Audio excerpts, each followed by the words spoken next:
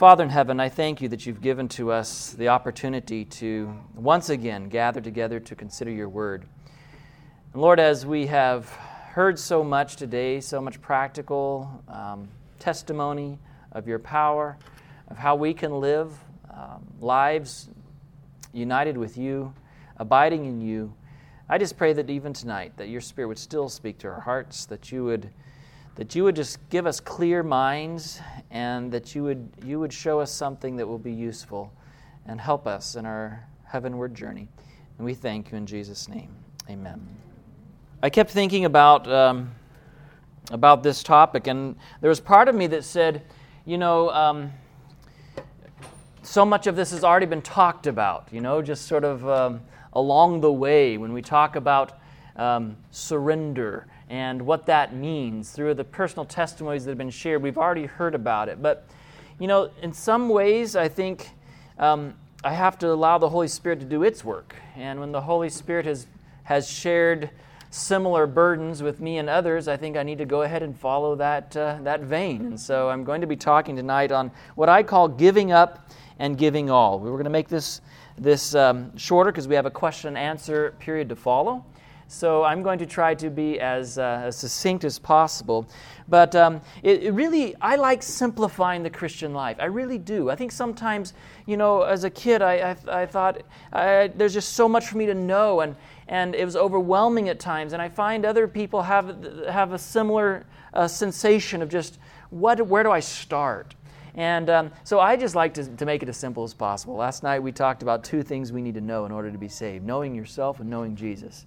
And I think I really do believe it's that simple. Now I think that there's a lot along the way that he's going to teach us, but those are the two things that he needs to teach us so that we can make a good decision. And when we know ourselves and when we know Jesus, there's a decision we have to make. And that's what I call surrender. And if I could boil down our part of the Christian life to one word, and please don't, I'm not trying to oversimplify, I'm not trying to overgeneralize, but if I had to just say one word of what my part in the Christian walk is, I would use the word surrender.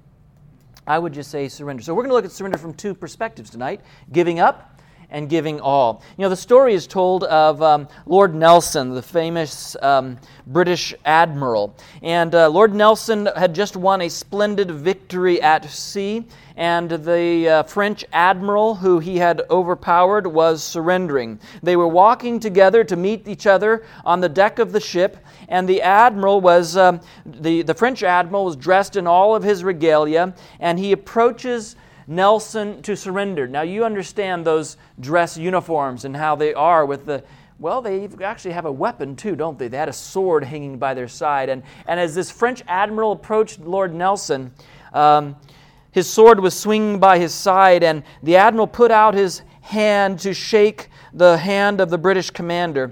Lord Nelson stepped back and he said, "Your sword first, please." You see, there are times when I think that we would like to be able to surrender on our own terms. We want our own way. We want the peace that forgiveness can bring. We want the relationship with God, but we really want it on our own terms. We might even want it with as little humbling of ourselves as possible.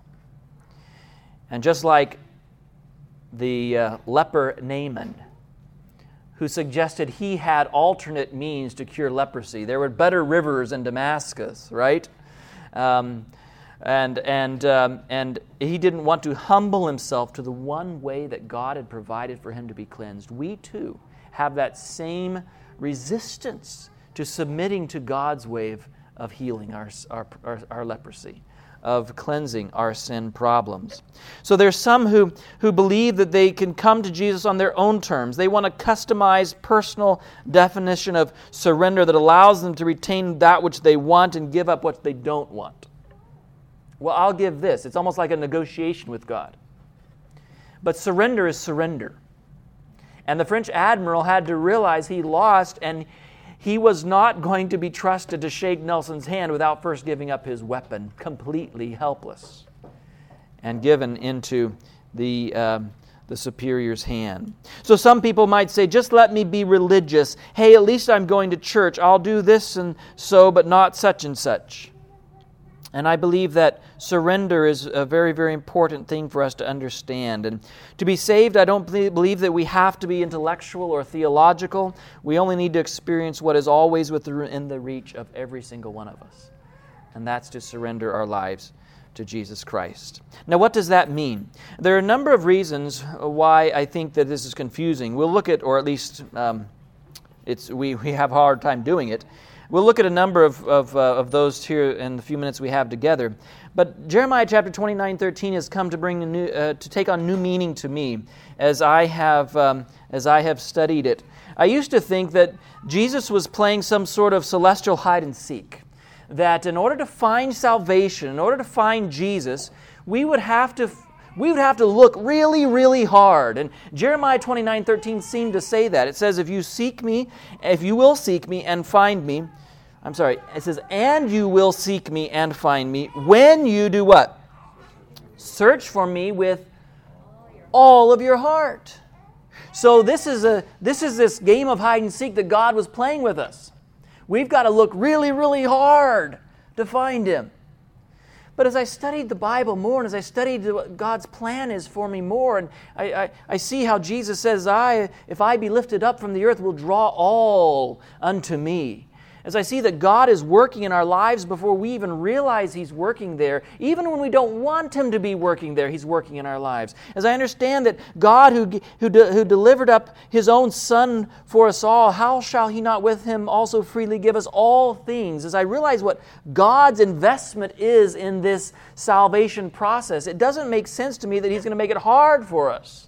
That He's going to make it difficult for us to find it, That He's going to be like, well, find me if you can. I'm going to be hiding out here somewhere. This searching for me with all of your heart. And then it dawned on me. I hope I'm not twisting the Scripture here, but this is how I've come to understand this passage. The only way we find Him is when we're willing to surrender all of our heart. That's the all of our heart that is going to bring about guaranteed, a promise here. You'll seek me and find me when you search for me with all of your heart. In other words, I'm willing to put everything on the altar. I'm willing to surrender everything to Jesus Christ. All that is needed is an unreserved surrender. Now, my heart has thrilled as I've listened to what has been shared today about prayer and the study of God's Word. I've been personally convicted I need to spend more intentional time in prayer and in praise and in study. And I've been blessed by this time together. I've also learned that if I'm not careful, I could start thinking that it's what I do that is going to give me a relationship with God. Hear me out on this. I hope this is stated very carefully. If I'm not careful, I might start to look at it almost like a sacrament. I need to study my Bible. I need to pray. And that's going to give me a relationship with God. And I've even caught myself, maybe you understand what I'm talking about. Sometimes I just need to read the book of Romans and the book Steps to Christ all over again and remind myself, because we naturally tend to try to earn our salvation. And I catch myself doing something like this. I've blown it today. I've said something, I've disappointed, I've hurt, I've whatever. I know that I've not been abiding in Christ. I've caught myself subconsciously thinking, well, tomorrow I'm going to have better devotions. Tomorrow I'll start over and I'll make it right. And my friends, I just want to say something that the Lord has taught me. I believe tomorrow I need to do that, but I don't need to wait until tomorrow to be right with Jesus.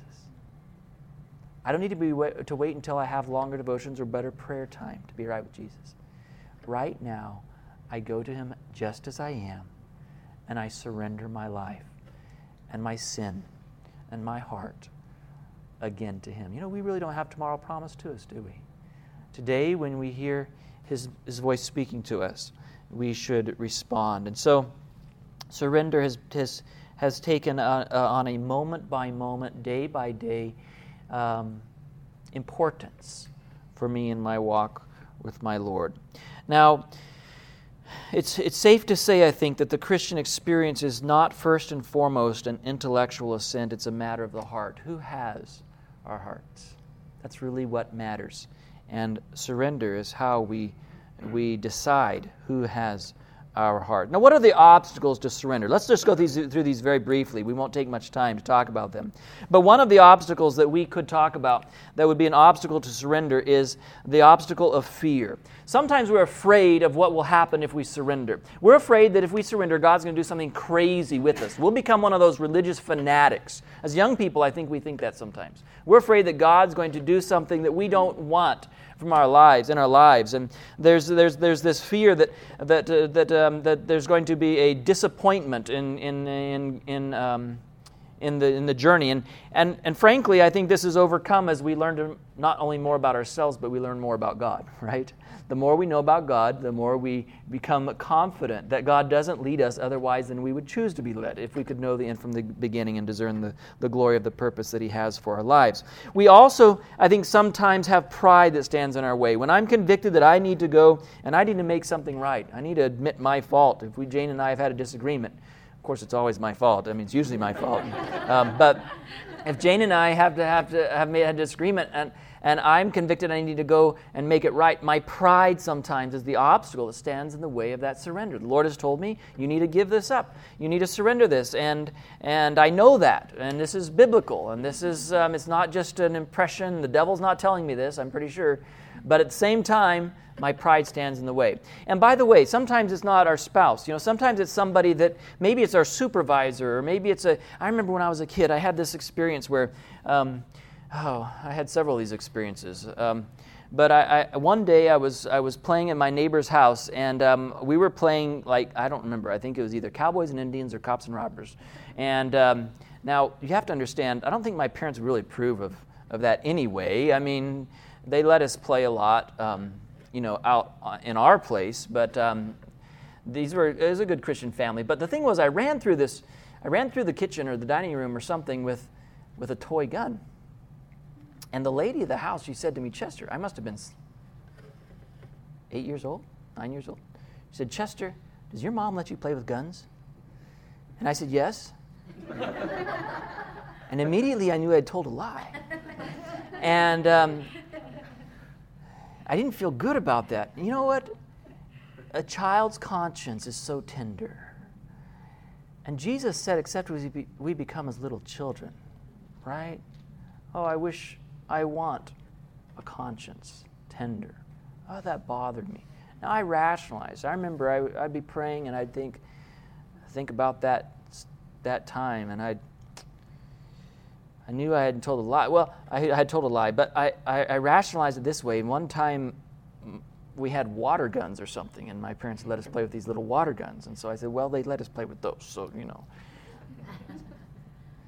But in the back of my mind was this fear that if I were to try to make that right, Mrs. Steed, would think less of me.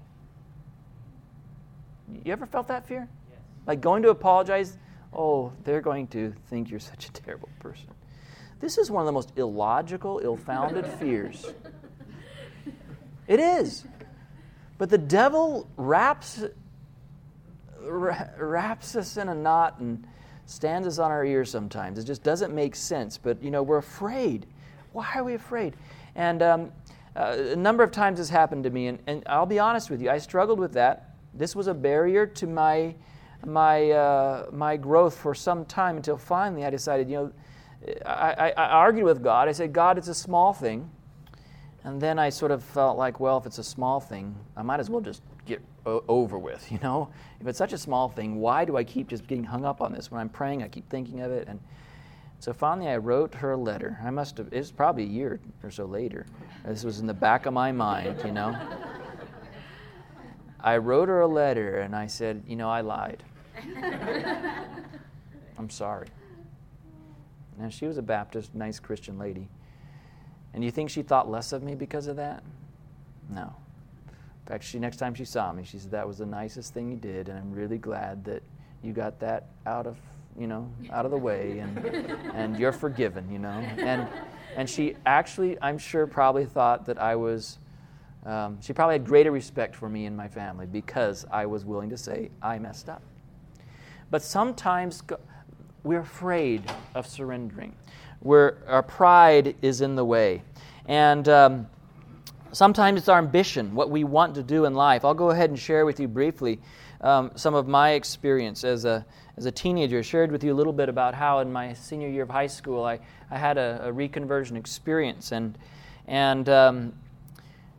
I really had no intention. I come from a family of health professionals. I was born in Loma Linda. My dad was in the School of Dentistry there when I was born. My mom's a dietitian. She taught dietetics and was food service director for the university and hospital.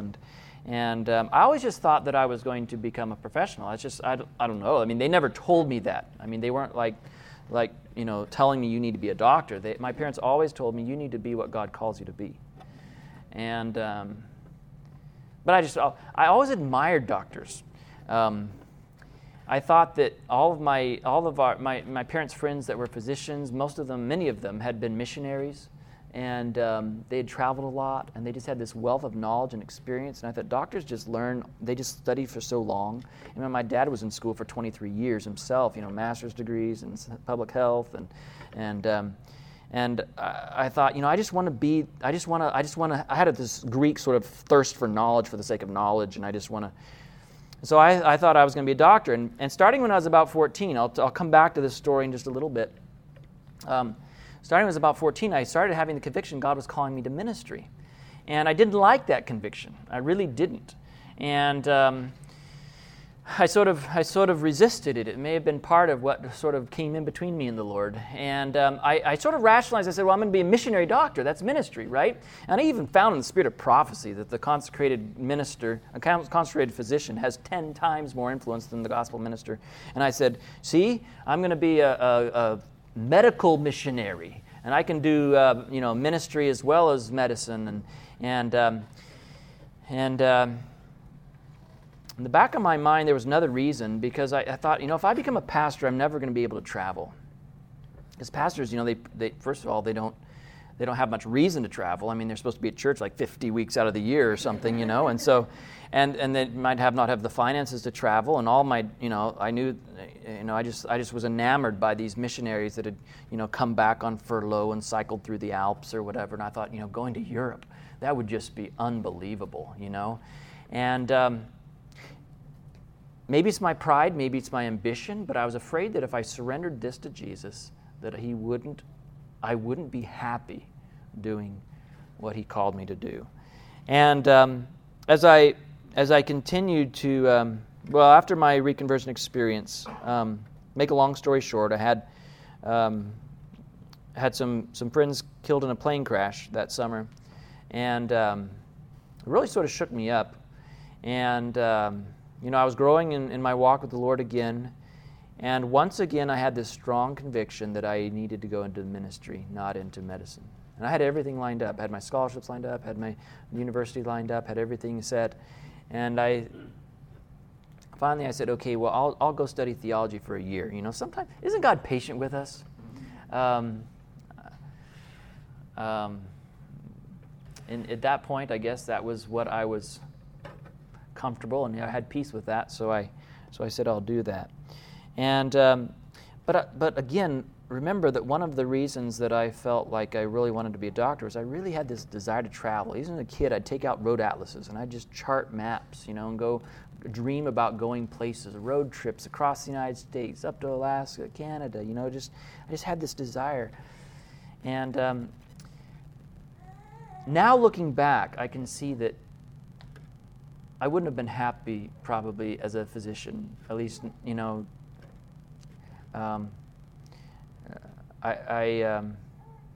don't know. I think my personality, I like doing more outdoor things, and seeing sick people every day might be a little hard on me. But God knows the desires of our hearts. So I studied undergraduate religion. I went as associate pastor for a time in southeastern California. I went back to Arkansas where my parents were involved in education. I began working with students in evangelism and sort of as a chaplain, and taught there for quite a number of years.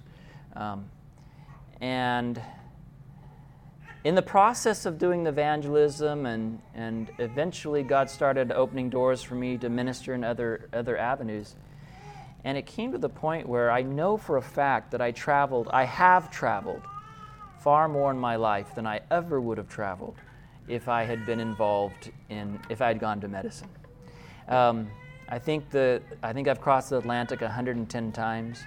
I don't know how many times across the Pacific. Many, many times, all over the world. And it's all been doing ministry where I see souls saved and lives changed and transformed. And I just think, Lord, you have a sense of humor, don't you? When we surrender things to God, if they're good things, He doesn't take them away from us. He just gives them back to us, refined and sanctified. We'll come back to that in a few minutes. So fear, pride, ambition, selfishness, these are some of the things that prevent us from making that entire surrender to Jesus. Procrastination. Let's be really quick here. Of ourselves, we are not able to bring the purposes and desires and inclinations into harmony with the will of God. We aren't capable. But if we are, check out this phrase, if we are willing to be made willing. If we're willing to be made willing, the Savior will accomplish this for us. Isn't that something? Right now I can, and you don't surprise God when you tell Him how it really is. God never jumps back when you say, Lord, I really don't want to give up this sin. I don't really want to surrender this to you. God isn't aghast. No, He already knows, doesn't He? And so when we say, Lord, I really don't want, I really can't, I'm not even motivated, I'm putting it off, but make me willing to be made willing, or I'm willing to be made willing. He can change our hearts. It's a miracle. Casting down imaginations and every high thing that exalteth itself against the knowledge of God, and bringing into captivity every thought to the obedience of Christ. Acts of the Apostles, page 482. And so this needs to be my prayer. I'm willing to be made willing. I'm having a hard time surrendering this sin or this thing in the past that I need to give up. Or maybe if it's a good thing. I need to surrender this to you, but I'm having a hard time. Lord, I'm willing to be made willing. Now, in my title here, I shared two different components, giving up and giving all. And I think when we talk about surrender, at least this is how I break it down in my mind. I hope it's not too complicated. I like to simplify. But surrender, I think, is giving up. And that's, first of all, admitting defeat. It's saying, I can't save myself. It's saying, I'm not doing very well on my own. No matter how hard I try, no matter what I do, even good things, I'm not going to become the man that you want me to be. I need a miracle. I will be lost aside from an absolute miracle of divine grace. That's my only hope, is a miracle. And so this is giving up, admitting defeat, the impossibility of being saved on my own. I am a sinner. Even if I could live my life perfectly from here on, I would still not be able to compensate for my sins of the past. I have no hope outside of a miracle of Jesus Christ. And that's giving up. And I think it's so important for me to understand that. I have to be reminded on a regular basis. As important as it is for that relationship for me to study the Bible study is not what saves me. It's Jesus that saves me. Jeremiah 13 verse 23 says, can the Ethiopian change his skin or the leopard its spots? Then may you also do good who are accustomed to do evil. So I cannot change my heart. I can't even of myself want the things of God. I can't of myself repent. It is all what God can do in me.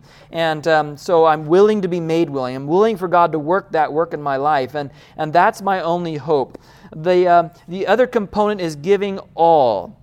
And, we have the story of the rich young ruler. We'll just refer to it briefly for the sake of time. And the rich young ruler comes to Jesus, and there's something lacking in his heart. It's interesting that in one of the gospel stories that the rich young ruler very clearly comes right after Jesus has just blessed the children. And this was something very unusual for religious leaders and important people and sought-after personalities to be involved with just spending time with little kids, And but Jesus loved the children. And Jesus said, "Suffer the little children to come unto me and forbid them not, for of such is the kingdom of God." And this rich young ruler is watching this. And Desire of Ages makes this clear as well. He was watching, and something was stirred in his heart that he said, this man's different. He knew there was something missing in his own life already, and he thought, this man has something that I want. And he came and he said, "Good master, what should I do that I might inherit eternal life?" You know the story. And Jesus tells him eventually, he tells him, "Go and sell everything you have and give to the poor." And many times we look at that story and we say, well, what is that? Like, what's wrong with having possessions? I mean, Jesus didn't say sell your extra houses. Jesus didn't say get rid of your surplus wealth. Jesus said, sell everything you have. And we scratch our heads and we say, why would Jesus say, get rid of even the good things? And this is my conclusion. You can pray about it and think about it and study it for yourself. And my conclusion is that Jesus requires the surrender of even good things. Let that sink in. Sometimes we focus on the sins. But good things can be idols just as much as evil things can be idols. Now, does that mean that if this man had followed Jesus' instructions and gone and sold everything, that he would have died a pauper and had no more influence or no more wealth? I don't believe so. I really don't. I really believe that God had gifted this man with abilities and talents that sanctified and ennobled and dedicated to the Master's cause would have been useful and a blessing. But he couldn't even begin as long as there was something else on the throne of this man's heart. He had to surrender even the good things. There's nothing wrong with the ambition of being a doctor or whatever it is, but God has to have the throne of our hearts. Surrender the dearest thing. And a young lady asked me one time, one of my students, she said, you talk about surrendering to Jesus. I never thought about it this way before, but she said, how do you surrender? How do you surrender everything? Like, how long of a list would that have to be? I mean, really, when you stop and think about it, it's a good question, isn't it? I mean, how do I know I've surrendered everything? What if I've forgotten something? How do you surrender everything? And the more I thought about it, the more I came to, again, I think God tries to make it very simple for us. I came to the conclusion that to surrender everything is actually very, very simple.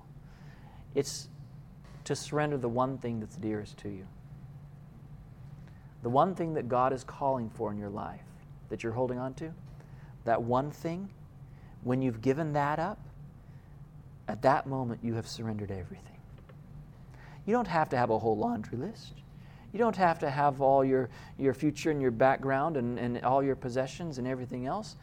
What you need to give is what God is calling for in your heart today. And friends of mine, I think as in evangelism, we're often very good at teaching people to surrender bad habits. We're good at teaching people to surrender sins and false doctrines.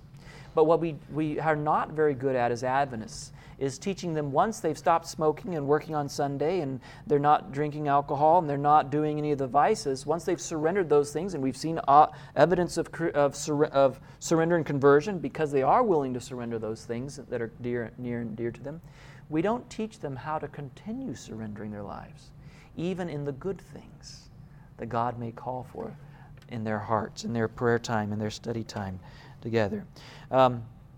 Really quickly, I'll share a story and then I'll close. When I was about 14, I had always had an interest in horses. And my parents moved out into the country in Arkansas when we left Loma Linda. They wanted to do church planting. We had some land. I think we had about 15 acres maybe at that time or so. And some of it was it wasn't really fenced well, but some of it was cleared. And I really wanted a horse. We ended up getting a little Shetland pony, which we outgrew in a few years. You know, when you can drag your feet while you ride, it's probably too small for you. But I finally got my first horse. I was about 14 years old. I didn't know much about horses, except what I learned from the encyclopedia, you know, and everything else I could read about horses. So we bought this horse, and we didn't have a vet check it over or anything. We just found this horse, and she was a big black mare. I mean, just a big horse, not purebred or anything, just a horse. And so we brought her home and had her home, and I mean, my horses, or my horse and my pony, became my life. I mean, if I could have, I would have slept out there with them. My mom was the great obstacle to that. But any spare moment I had, I wanted to be brushing them or riding them or taking care of them. That was my focus. And to be honest with you, I started getting a little convicted that it was even taking some of my regular Bible study time away, because the first thing I wanted to do in the morning was run out and be with the horses, or the horse and the pony. And when you have this conviction but you don't really act upon it? And I'm going to tell you this story. You can take it for what it's worth, but it's my experience, okay? We decided after about a year that we wanted to have another horse, and the easiest way would be to find a stallion, and we'd breed the mare, and then we'd have our own little foal. And so we talked to some owners, and they said, well, Hot Springs, Arkansas is horse country. It's a thoroughbred racing area and stuff. And so we said, they said, well, in order to get bred, you have to have what's called a Coggins test, where they do a blood analysis to look for this disease. It's basically AIDS for horses, equine infectious anemia, and it's AIDS. And so you have to have that before you. So we got that test, and when the vet came out to take the blood, like a day before, I was noticing, or maybe it was a day after, I was noticing that underneath my horse, like there's these big old veins popping out, like up underneath the belly, and her udder was sort of swelling. And I thought, that's really weird. So I called the vet. We called the vet. He came back out. I thought maybe it'd been snake bitten, had an infection or something. The vet came back out, palpated, and said, you have a colt or a foal in there that's going to be born the next week or so. She's about to deliver. So we didn't know. We'd had this horse for 9 months or 10 months or something. Must have gotten bred right before we got her. And so here we are, and the little foal is born a few days later, maybe a week later. And about that time, the test results come back, and they're positive. The horse had equine infectious anemia. Well, the law requires or allows a second testing 2 weeks later. And if the second test comes back positive as well, verification, different laboratory, whatever. If the second test comes back positive, then you have 30 days. And the horse has to be disposed of. Or it has to be kept 100 yards from any public road or any other equines. We didn't have the property fences and all to be able to keep her 100 yards from the road. So she had it tested the second time, it came back positive. And our vet I remember the day, he knew how important the horses were to me, and I was just, I was a kid still. And I still remember he came, and when he's giving us the news, he came out and he said, he started sniffling. I'm sorry, I'm a very emotional person, so I cry really easily. I cry really easily. I'm a crybaby. But he said, this hay fever. And but he went to bat for us. He went to the state veterinarian, and they got a special dispensation for us to keep the horse for the next 6 months because she had a newborn foal. Farmed our other horse. I think I had 2 ponies by that time. Put them on a neighbor's pasture, and they let us keep them there. And there was a chance, small chance, the foal would somehow not have had any blood direct transmission and would not be sick. And I remember running out in the woods after the vet came with those news and... Sorry. It's just a horse, I know, but... I was like, why, God?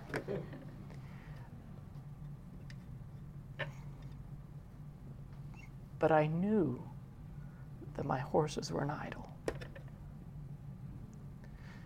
And I knew that God wanted my heart. Thank you. Hay fever. Hay fever, yes. So, I was praying so hard that God would heal my horse. And, we were feeding... I've tried feeding garlic to her and every natural remedy, you know. There was no healing this horse. And so 6 months later we had to get rid of the mother, and the foal he thought he was a human being because we raised him, and he would walk around. He tried to get in the house all the time. We didn't even keep him in a fence. He was like a little puppy dog that ran around the house. And he would chase off the neighbors' dogs as they came up. You'd see these dogs running full speed, the horse galloping on behind it. And, it's a little annoying sometimes. My grandma would drive up the driveway, and he would come. He thought it was his duty to inspect every car that came. So he'd stand right in the middle of the drive and sniff the hood of her car. She's honking and honking and honking. And he'd take his time till he approved and let her by, you know. So he thought he was a human being. We were very attached to this horse as well. 6 months ended, and we took the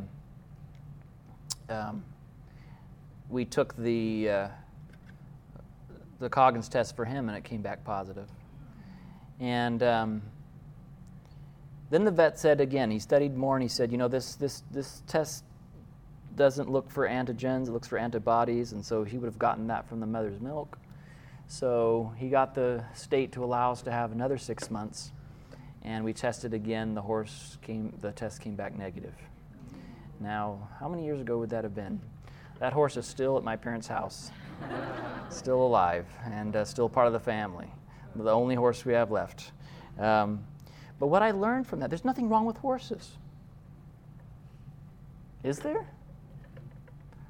But God asks us to surrender even the good things. And when we surrender good things to God, He doesn't take them away from us.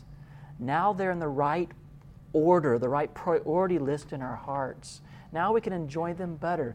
I tried to copy the statement here from the Spirit of Prophecy from Patriarchs and Prophets, and my computer wasn't cooperating just before the lecture. But it says, "Would that all who are not willing to make a full surrender to Christ would realize that God has something vastly better for them to offer them than that which they're trying to hold on to. Whenever God asks us to give something up, He has something better to give us in its place." And we need to give up and say, "Lord, I can't do it." But we also need to give all and say, "Lord, is there anything that's between me and you?" It doesn't have to be a sin. It could be something good, but something that God is calling us to surrender to Him. There's a story, and I found this in one of my old books, old Revival and Reformation books. It's from the same Andrew Murray, sort of a pietist type literature, and it actually took place here in Pennsylvania. And the story is told of Maggie. There's a minister here in Pennsylvania that received a letter from his denomination. I don't know what denomination it was, but they were speaking of the great need in the west of the United States for missionaries. At that time, this was the early 1800s, it was basically a mission field. And the denomination was asking that a special sermon be preached and a special offering be collected. And literature accompanied the request, and so he read the literature and prepared a sermon with the best of his abilities. And that weekend, the Sunday morning came, and he rose to preach, and he preached his heart out, but somehow the congregation just wasn't very moved by this message or by this appeal. And so he went to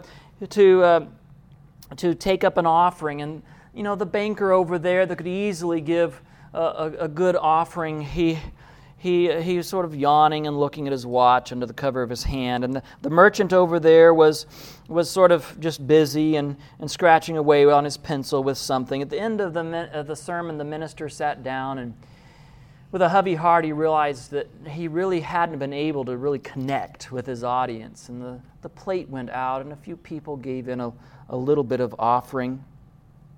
Meanwhile, there in the back row, there was a little girl by the name of Maggie.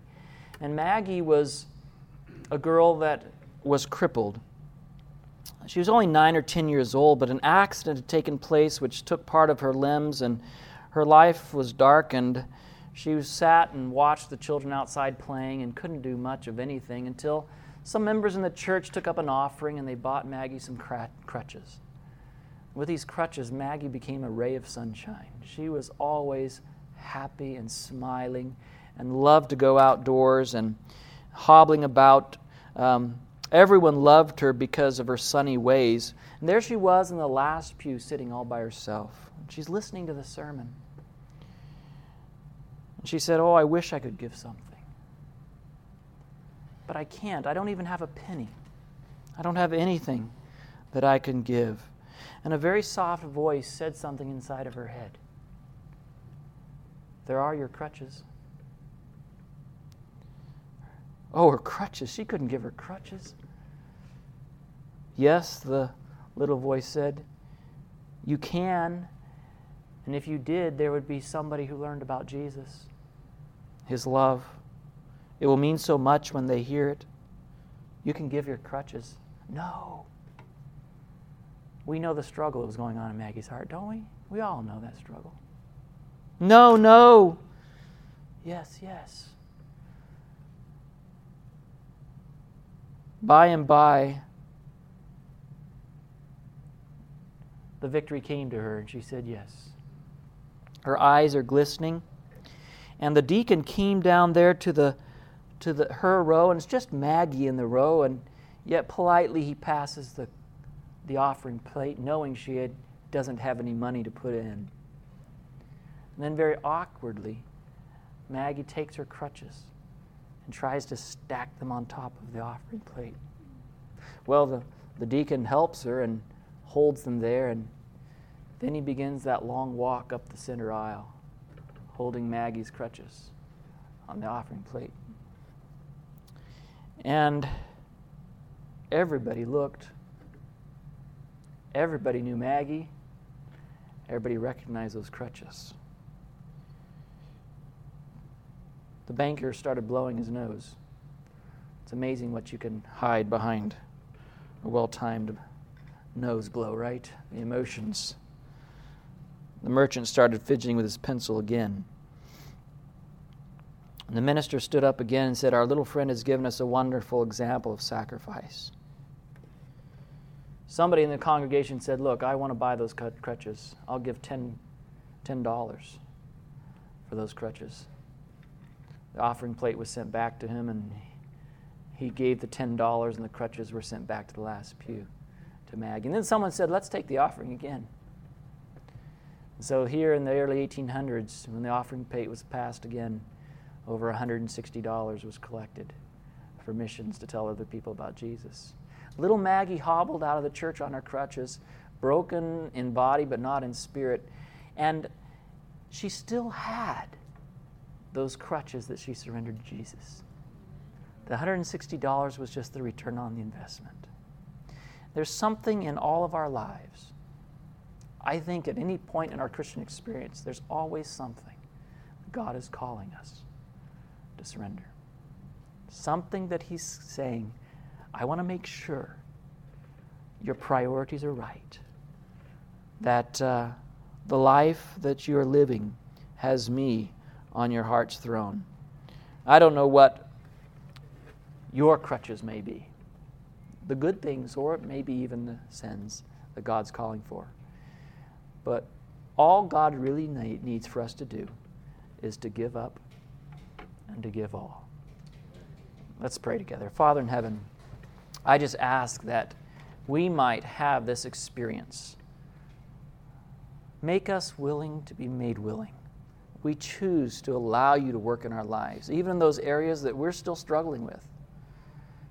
Give us the experience of the perfect peace that comes when we know there's nothing between our soul and our Savior. We thank You in Jesus' name. Amen. This media was brought to you by Audioverse, a website dedicated to spreading God's Word through free sermon audio and much more. If you would like to know more about Audioverse, or if you would like to listen to more sermons, please visit www.audioverse.org.